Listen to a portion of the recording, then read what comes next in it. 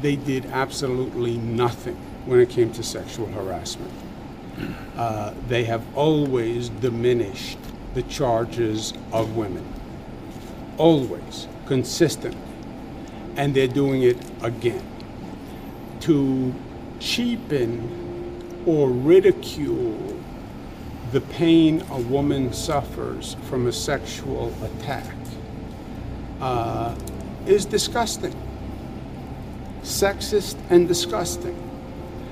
To second guess how a woman should have acted after a sexual attack is sexist and disgusting.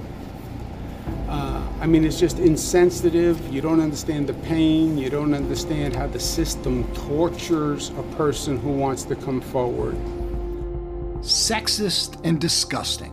You don't understand the pain. That was New York Governor Andrew Cuomo 3 short years ago, deriding Republicans for failing to take seriously the allegations against Brett Kavanaugh from his days in high school. But this week, the world learned that all the while, Cuomo himself was engaging in a pattern of sexual harassment that horrified some of the women who worked for him. In a scathing report, New York Attorney General Tish James concluded that Cuomo had violated federal and state laws by harassing as many as 11 women, including a member of his staff who was a sexual assault survivor, and a state trooper assigned to protect him. With everybody from the President of the United States to the leaders of the New York State Legislature calling for him to resign, can Cuomo possibly survive? Will he force the New York State Assembly to impeach him and put the state and the country through a trial in the state Senate? We'll talk to my former Yahoo News colleague, Hunter Walker, who has been covering the governor's troubles, and then we'll chat with Karen Hinton, who once worked as Cuomo's press secretary when he was Secretary of Housing and Urban Development, and more than 20 years ago had our own uncomfortable experience with him, all on this episode of Skullduggery. I do solemnly swear that I will faithfully execute the office of President of the United States and will, to the best of my ability, preserve, protect, and defend the Constitution of the United States. So help me God. So help me God. So help me God. So help me God. so help me God. So help me God. I'm Michael Isikoff, Chief Investigative Correspondent for Yahoo News. My co-hosts at Skullduggery, Dan Kleidman and Victoria Bassetti, are off on vacation this week. I am back, and we've got as a special guest host the aforementioned Hunter Walker, now a reporter for The Uprising, a Substack newsletter. Hunter, welcome back to Skullduggery.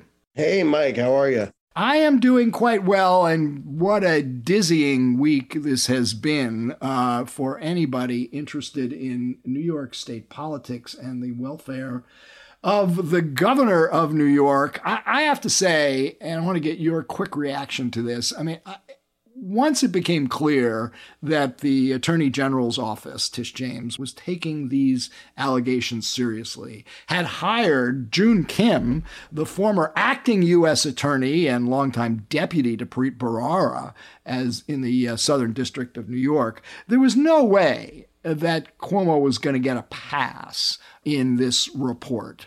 But that said, I don't think any of us expected it was going to be as devastating as it was, with new allegations against, brought by other women, including that state trooper. And, it's just hard for me to see how he couldn't possibly survive at this point. Your quick reaction. Well, I think Cuomo has basically been going through the 5 stages of grief. His first attempts to deal with this were denial and anger. I think he might have reached the bargaining phase because, he's definitely facing a real impeachment threat from the legislature. And one of the only moves I've even remotely heard of his allies suggest he could make is, serving out his term next year. Rather than resigning immediately. But that's not going to fly. The Speaker of the Assembly has said they're going to move, Carl Heastie? Heastie, yeah. Carl Hastie has said they're going to move towards impeachment as expeditiously as possible after a meeting of the New York Assembly Democrats yesterday. So, I mean, what's the bargain that, where's the bargaining room here for him? He's got zero support in the legislature, zero support in the New York State congressional delegation, and the president of the United States, Joe Biden, says he needs to resign. Yeah, I mean, I think the only thing that he could look to with any degree of optimism at this moment would be like Ralph Northam in Virginia, who survived what people thought might have been an impeachable scandal. But like the magnitude of these charges, and this investigation only deals with one set of allegations he's facing right now in the personal realm. There's also ethical stuff. It really is a lot. And as you pointed out, his support is totally fading. And last time around when this first came up, Hastie was seen as an ally who might be slow walking impeachment. And now I don't think there's that much cover for him. And when this first came up earlier this year, no allies spoke up for him, but they slowly emerged over the next couple of weeks as people who stood by him. What I've heard from talking to folks in the legislature is that support for Cuomo was always a political calculation. This guy is not someone known for warm personal relationships. And now with Biden on down coming at him with how detailed this report is, the smart political move is going against him. So there's really what is the state of play in the legislature right now? I mean, they had that meeting yesterday. As I understand it, it's been reported nobody spoke up in defense of Cuomo. Hastie says they're going to move towards impeachment. How quickly do they move? Does this have to go through a committee process? Do they have hearings, testimony from these women just to impeach him? Or how do you see the process playing out right now if he does not resign? So this assembly conference meeting that happened yesterday was essentially, it was described to me as an emergency meeting to address these allegations. And from what sources have told me about the conference, the question wasn't if Cuomo should be impeached, it was how. And there's sort of one, vocal contingent that just wants to see immediate articles based on this report. There are others that are thinking about, encompassing other scandals swirling around the governor, including his book deal and this nursing. But that could drag out the process, right? And that's the argument against it, is that it would essentially give Cuomo more airtime. So really the question just seems to be how quickly they'll move towards it. I think, we're going to see that within about a month. So this essentially sets up a game of kind of chicken with the governor.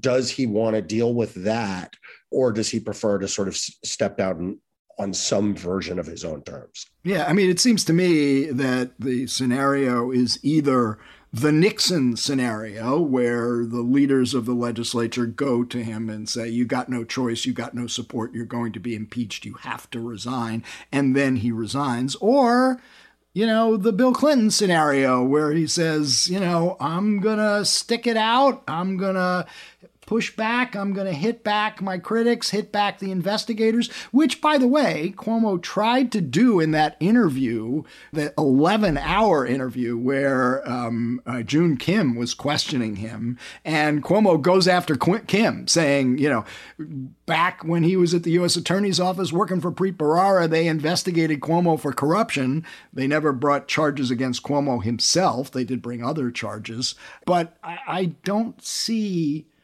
that he's got a lot to work with here. Yeah, I mean, his default posture has always been to fight. He's always had a tight inner circle, a kind of aggressive bunker-like mentality. Clearly, with the videos and reports that he prepared to go with this report that he knew was coming, his initial reaction was to kind of defiantly battle these allegations. He's testing the political support for that. It doesn't look good. I hear that people in his inner circle are kind of looking at the report and trying to figure out who talked. I mean, that's the level of those 11 women talked, for starters, and one of them, by the way, probably the creepiest. Well, there are two contenders for the creepiest, but one is the state trooper who was not publicly identified. She's trooper number 1, and those allegations are pretty startling, saying that starting in early November 2017, so a year before he made those remarks about Republicans and not taking Brett Kavanaugh seriously, she's assigned to protect him. He takes a shine to her, wants her put on his protective services unit, the unit of the New York State Police that is in charge of protecting the governor. He had met her at an event at the RFK Bridge, the Triborough Bridge. He meets her. He likes the way she looks. He asks her to be put on his protective services unit, even though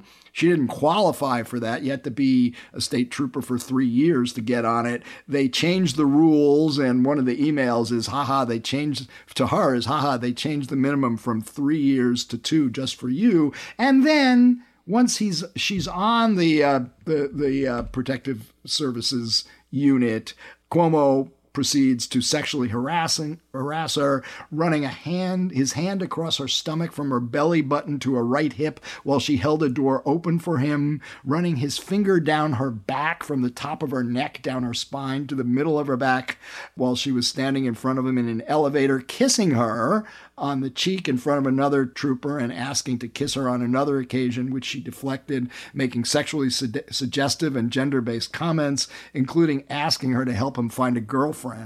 I mean, this is a state trooper, a law enforcement officer, and he was so brazen as to engage this way with somebody assigned to protect him. I mean, the allegations make me so uncomfortable to even hear. I mean, they're really horrible and gross. And we have to keep in mind, it's 11 women saying this, including people who'd worked with him, who'd clearly believed in him and been allies at least one point. And, I think he tried to come back against that, by posting these photos of him and family members, like kissing people on the cheek over the years and acting like that was the only problem. And then saying that these allegations discredit the women who come forward with real sexual harassment allegations, as though none of these 11 women were making a real claim of sexual harassment, despite the findings of the New York Attorney General and despite the corroborating evidence that many of them had. This isn't like believe women. This is believe 11 women. The standard is pretty unique here. And I do think it's important not to lose sight of the fact that the situations described are really they're awful. I mean, I feel it's a sexual harassment scandal, the magnitude of which I can't really recall anything else happening before like this. Right. Well, we've got a great guest to talk about it, Karen Hinton, who I've known for years, as you'll learn in this discussion. I first interviewed her about another political leader's sexual harassment allegations more than 20 years ago. She had her own experience with Andrew Cuomo when she was his press secretary.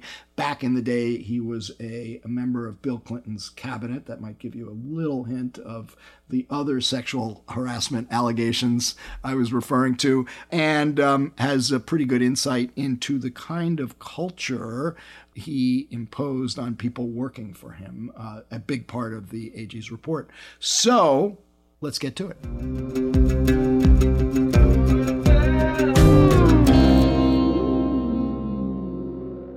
We are now joined by Karen Hinton, a veteran communications consultant, once a press secretary to Andrew Cuomo back in his days when he was Secretary of Housing and Urban Development. Karen has maintained her ties to New York politics over the years and has had her own experiences with Andrew Cuomo. Karen, welcome to Skullduggery. Well, welcome for having me on your podcast. Thank you very much. So let me get such a devastating report from the New York Attorney General yesterday. You were once, as I mentioned, Cuomo's press secretary 20 years ago. Your reaction when you read the report? I was only shocked by the details of the report.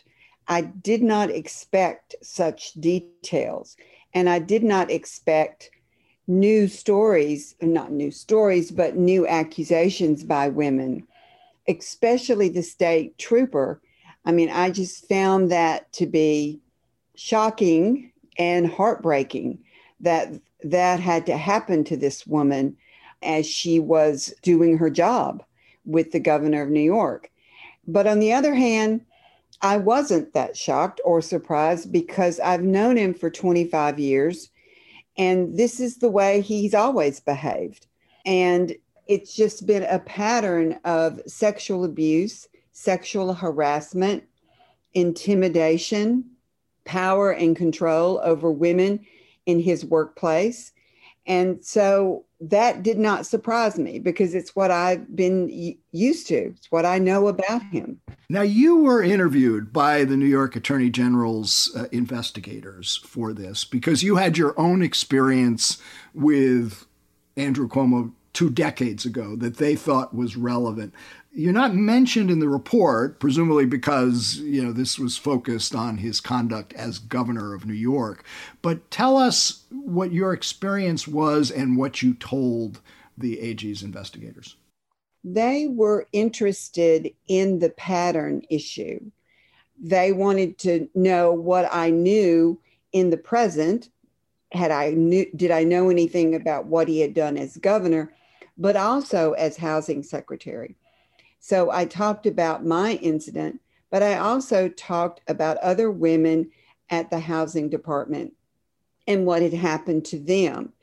And they were interested in that pattern. I believe they were interested because it only affirmed what the 11 women were saying now, that they could see this is something he had been doing for quite a long time. And I told them a few other stories about women, and they seem to react positively to that. Tell us about your own experience and what you relate about other women's experiences. Well, back in 2000, we were in Los Angeles to do a media event, and I was asked to help with that event. And so the evening after, he asked me to come up to his hotel room to talk about what had happened that day and what we would do the next day on generating media coverage. And so I agreed to do that. I went up and went into his room. And of course, I'd been in hotel rooms with him before, alone, but also with other people. And nothing like this had ever happened. But I walked in and the lights were dimmed. And I wondered about that and wondered why he was creating that kind of environment. But I came in and I sat down on the couch and we talked. We talked about the day. And then the topic turned to more personal matters, my marriage, his marriage. And I felt a bit uncomfortable going into that kind of detail. So I said, well, you know what? We got to get up early. I'm going to go back to my room. And he came over and embraced me. It was not a hug. It was an embrace. And I felt it was too intimate and too long. I could tell he was aroused. And I pushed back and he brought me back. And I said, look, I got to go get some sleep. I'll see you tomorrow. I walked out. I went back to my room. I immediately called a girlfriend and said, I can't understand what happened. What do you think? And I'm shocked by this. And then, but he and I never talked about it again. And primarily for the same reason that some of the 11 women have said. I didn't want to lose my standing as a political consultant in Washington, D.C. And I was afraid if I spoke about him, he would use that against me and it would hurt me. And as Mike, you already know this, but I had already been quoted in your book, Uncovering Clinton, about Clinton. I didn't get my job that I wanted as Assistant Secretary of Public Affairs because of the quotes in the book. And I thought, okay, he came after me about Bill Clinton. He's going to come after me about him. I should have reminded our listeners or told our listeners about we had a prior history, you and I, because I did track you down back in 1994 when I was looking into the sexual harassment allegations of Paula Jones, in which she alleged that a state trooper had come up to her, brought her up to the then governor's hotel room. This is events in 1991, at which point he became sexually aggressive, made unsolicited offers, dropped, according to her account, dropped his pants, exposed himself, and asked for a blowjob. That was allegations corroborated by two women who spoke to Paula Jones that day. And I reached out to you because you had not nearly as graphic an experience, but an experience with Bill Clinton in which he asked you to come to his hotel room. Yes, that's right. And what I've learned over time since 1994 is that there is essentially another epidemic, and it's a epidemic of sexual harassment, which has gone on for that long and longer. And in my experience, Clinton to Cuomo. And I think so many politicians have found themselves in very similar situations. And to be frank, if there was another politician that was in the same kind of trouble as Andrew Cuomo is today, Andrew would call for him to resign.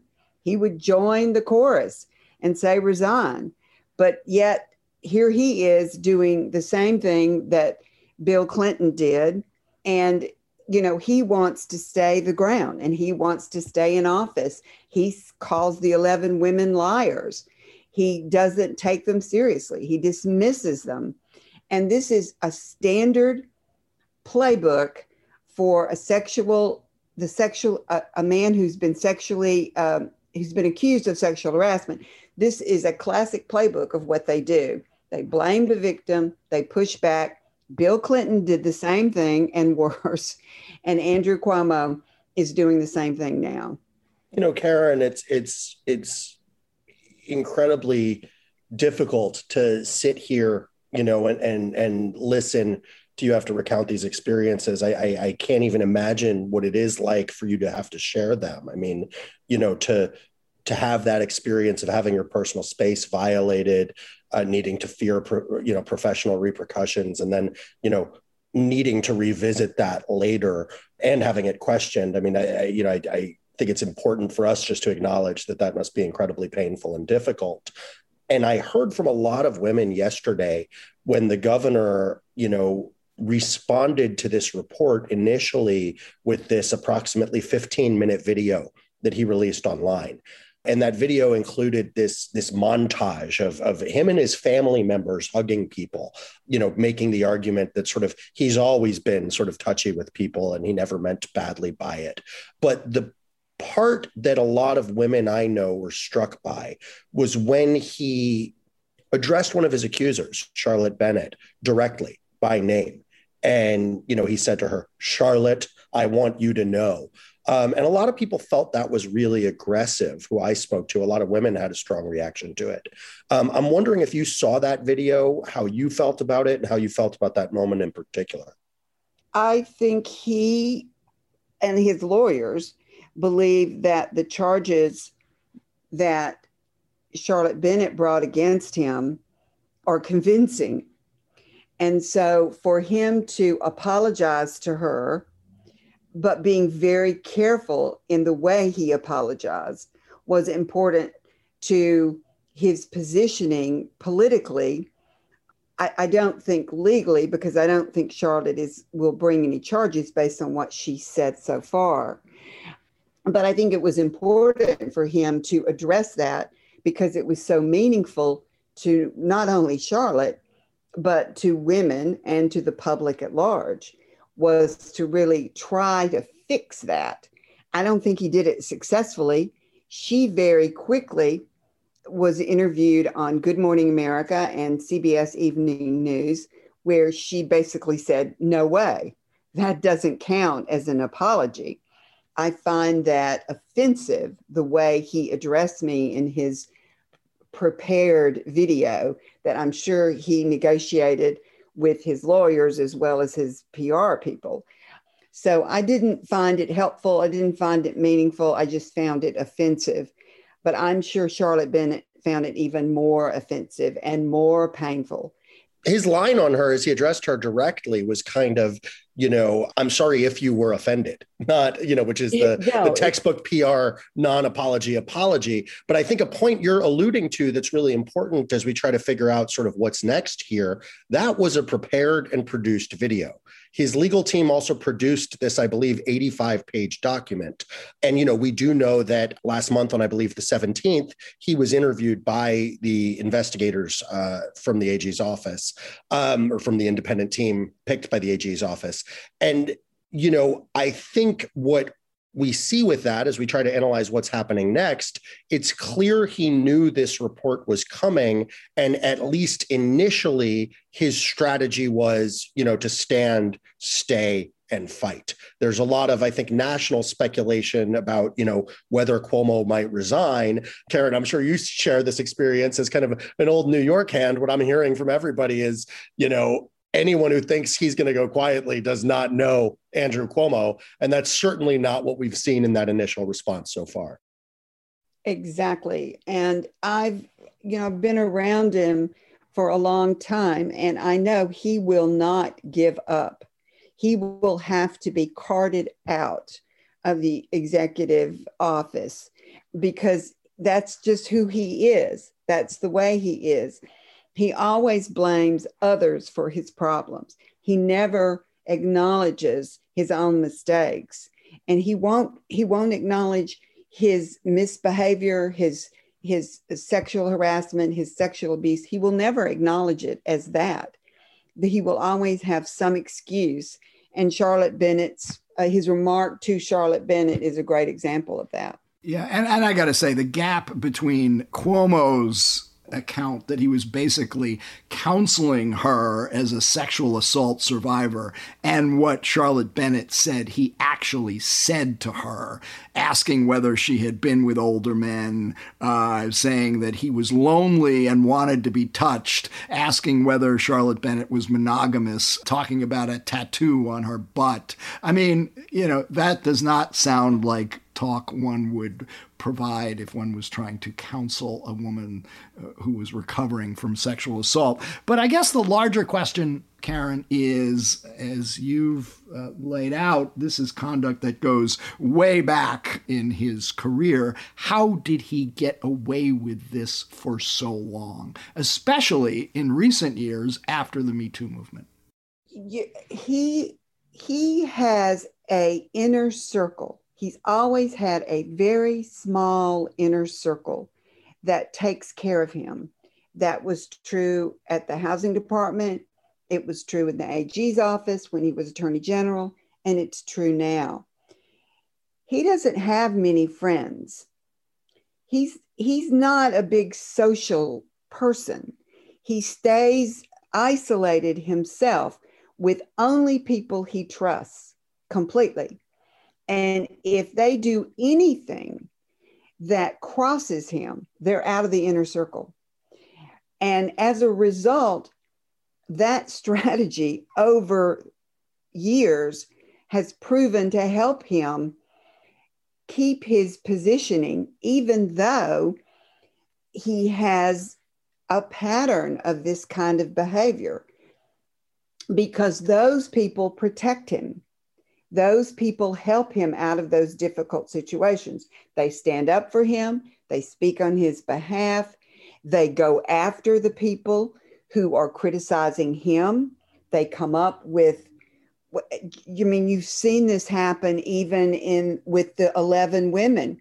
They did that 85-page report where they went after those women in different ways to position them as unbelievable or dismiss their accounts of what happened.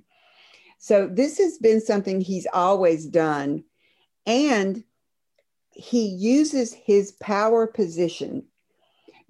He's used it with women in a very sexual way, flirting, sexual overtures.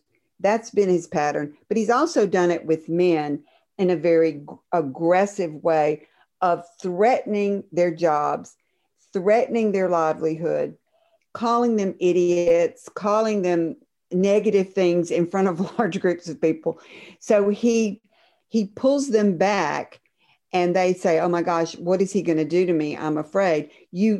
For the first time ever, State Representative Kim, a man, he came out a few months ago and said that the governor called him and said, I will destroy you if you say anything about the nursing home deaths.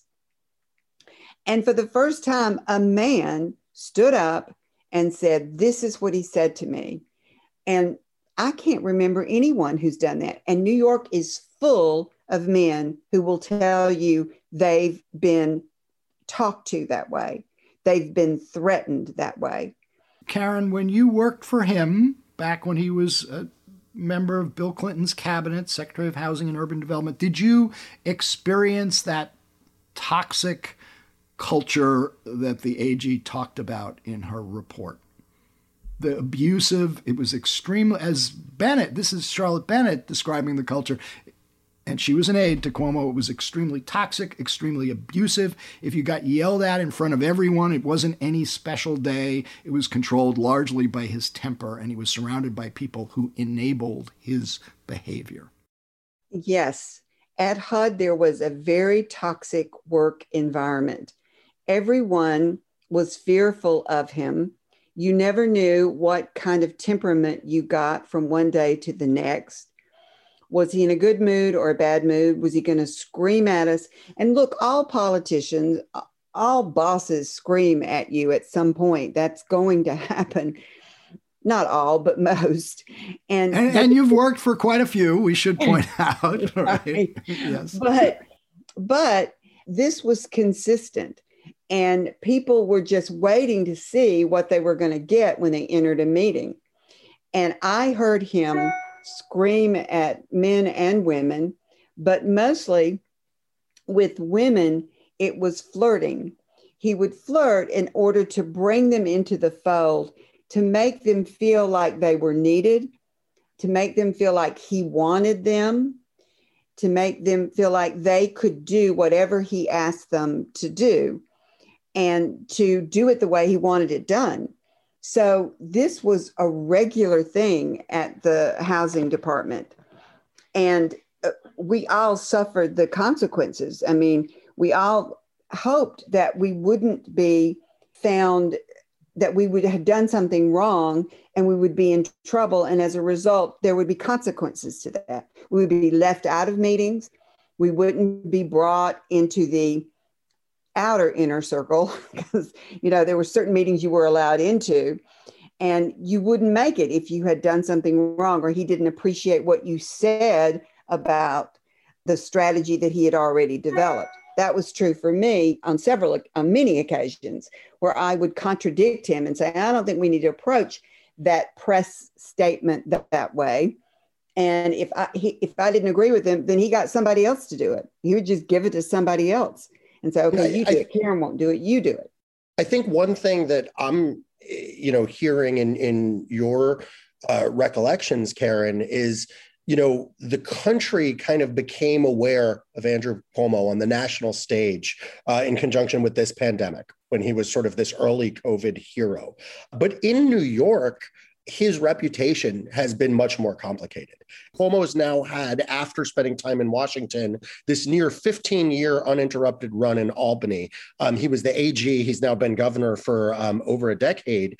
And at this point, this is a man who has not had sort of a non-political job for a very long time. Since breaking up with celebrity chef Sandra Lee, he has no other home but the governor's mansion. And in Albany, he's always been known as this guy who, politically now, I'm not even talking about the personal allegations, would use incredibly abusive and coercive measures, to get what he wanted. I think, in its own way, one of the most dramatic allegations among some of his Democratic critics is that, he behind the scenes backed this independent conference that effectively prevented the Democrats from having a Senate majority for a few years there. And they saw this as, him not wanting, him wanting to split up power in the legislature so he didn't have a stronger enemy. He had people he could roll over more easily. This has kind of always been his reputation in New York. And I think in a way, what happened here is, first off, we learned the vocabulary of Me Too, for talking about things like you experienced. And I think that helped women come forward. But also when he did have this pandemic moment with the book deal, which, by the way, is subject to its own ethics investigations and potentially could come up in impeachment, he flew too close to the sun. And that burst of attention, I think, galvanized his critics. It gave people like Gustavo Rivera, a state senator, Ron Kim, Alessandra Biaggi, another state senator, potential gubernatorial opponent. It gave these people a bigger megaphone. And that's part of why Ron came out. And that's part of why we then saw these women come forward and more join. But, I think there's been a little bit of a criticism that, reporters never said who Andrew Cuomo was. And it's like, no, this stuff was an open secret for a long time. I mean, I think there was kind of this narrative congealing around this investigation that, people never knew who Andrew Cuomo was. And in New York circles, we always did. And this is, in fact, how he was always seen. It's just kind of coming out to a new level. Absolutely. That's right. And I do think your point about the CNN nonstop press conferences that we had for weeks and weeks did have a lot to do with this whole enhancing his, in many ways, enhancing his ability to take care of a huge problem that New York State was facing. And it was the first state to face it. And he did command a lot of attention as well as support as a result. But at the same time, when the nursing home deaths investigation and information began leaking out, then it took away a lot from that. And people I believe, had enough of him, had enough of his threats, enough of his torturing them for years to end. And then on top of that comes the women who are brave enough and courageous enough to come out and talk about it. And I'm glad to see that they did it. I didn't do it for reasons that Michael Isikoff knows about, but I didn't do it. And I wish I had. God knows, if I had, I would have had to leave Washington, D.C. I would have been dead on arrival. One can only imagine the furious attacks on you had you come forward back then. As it was. So, right. But also, let me just point out, one, this is not, we're talking about two Democrats here, and it's not just Democrats, it's Republicans too. All, politicians on both parties. God knows what we went through with Trump and the other Republican politicians that have been discussed about sexual harassment. And then the line of New Yorkers, right? I mean, we had Weiner, we had Eliot Spitzer, we had Eric Snyderman. There is something in the water in Albany, I think. What is in the water, right? Clearly, maybe it's what you referred to about the way politics works in New York. These men who just think they have unlimited power and control and influence over the people who are involved in their lives in some way, the women who are involved in their lives in some way. And, I think it's really important that Karen brings up the nursing home scandal, because we should remember that within the past year, these 11 women came forward, but Cuomo also faced these questions about the money he made on the COVID book, whether he had staff unethically. Well, how much? I didn't get like a multi-million-dollar contract on that book. Yeah, it was like $5 million, I think. $5 million, about his experience handling the COVID pandemic, even while allegations were building that he mishandled it by sending people back into nursing homes. And the nursing home one is one that I think is actually most emblematic of, Cuomo's sort of aggressive style, and that thing Karen was alluding to, of people kind of making it in New York and Albany by, being that way. And I say that because, the scandal in the nursing homes wasn't so much about how many people died in the nursing homes. There were emergency orders, governments were trying everything. There was going to be death, there was no great or known solution there. But New York's handling of it, a lot of people did die. The family couldn't get info about why their family members were being moved around. And here's the part Cuomo actually got in trouble for, they tried to suppress the numbers and not admit these people died while he was selling the book. And the cover-up was the crime. The cover-up was the ego thing. And I've actually spent time with some of the family members, notably the Arbenis, who've been one of the more vocal. And I was literally sitting in the living room where this grandfather who, had his name on the painted on the door had died. And they were crying over him. And they basically admitted it's not so much that he died, but that Cuomo never said he was sorry. If he had simply apologized to those families and not tried to hide the deaths, all political maneuvering, that wouldn't have been, a problem the way it was. Right. No, that's exactly right. And let me just say this about the report. I think the report is very powerful, not just for New York politics and New York women. It's powerful for women across the country, because it empowers them to speak out about what's happened to them. And I know this, this sexual harassment, sexual abuse environment, I've witnessed since I was a teenager, as most women have. Sexual harassment is pervasive. It's in women's lives. And so whether you work in politics or you work in a grocery store or you work for a law firm, a restaurant, a doctor, you experience sexual harassment of some sort on that sort of spectrum from bad to worse when it occurs. And so I think this report and the statement that the Attorney General makes is very powerful for other women too. And I believe that's very, very important and a step in the right direction. And it just furthers the Me Too movement.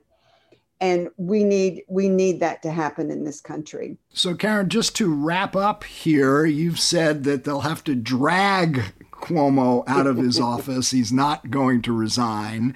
On the other hand, it looks like he has zero support in the New York State legislature at the moment. Nobody is speaking up for him or defending him in any way. So it's kind of like, if you're right, he's going to force the state assembly to impeach him and then go through a trial in the Senate. I'm just thinking of, how much time and energy and oxygen that's going to suck up on, not just in New York, but nationally. I mean, is he going to really force the country to go through this long, arduous process to remove him from office? Or will there come a time like there did for Richard Nixon during Watergate, when Democratic leaders go up to him and say, you got no choice. If you don't resign, we're going to impeach you tomorrow? Is he going to force the country to sit and watch this? Absolutely. Yes. Big yes. He will not care. Wow. He will sit it through. I'm not as stubborn and defiant as he is, and I take your, insider knowledge of him seriously. It's hard for me to imagine that when he's got no defenders and no support politically, and everybody from the president of the United States to the entire New York congressional delegation to his own legislature all calling for his removal. But we will, I will be very happy if I'm wrong and you're right. Well, we will find out, and we will have you back to see who's right and who's wrong. But Karen, I really want to thank you for taking the time. We really appreciate having your comments, and they are so on point at this moment in time.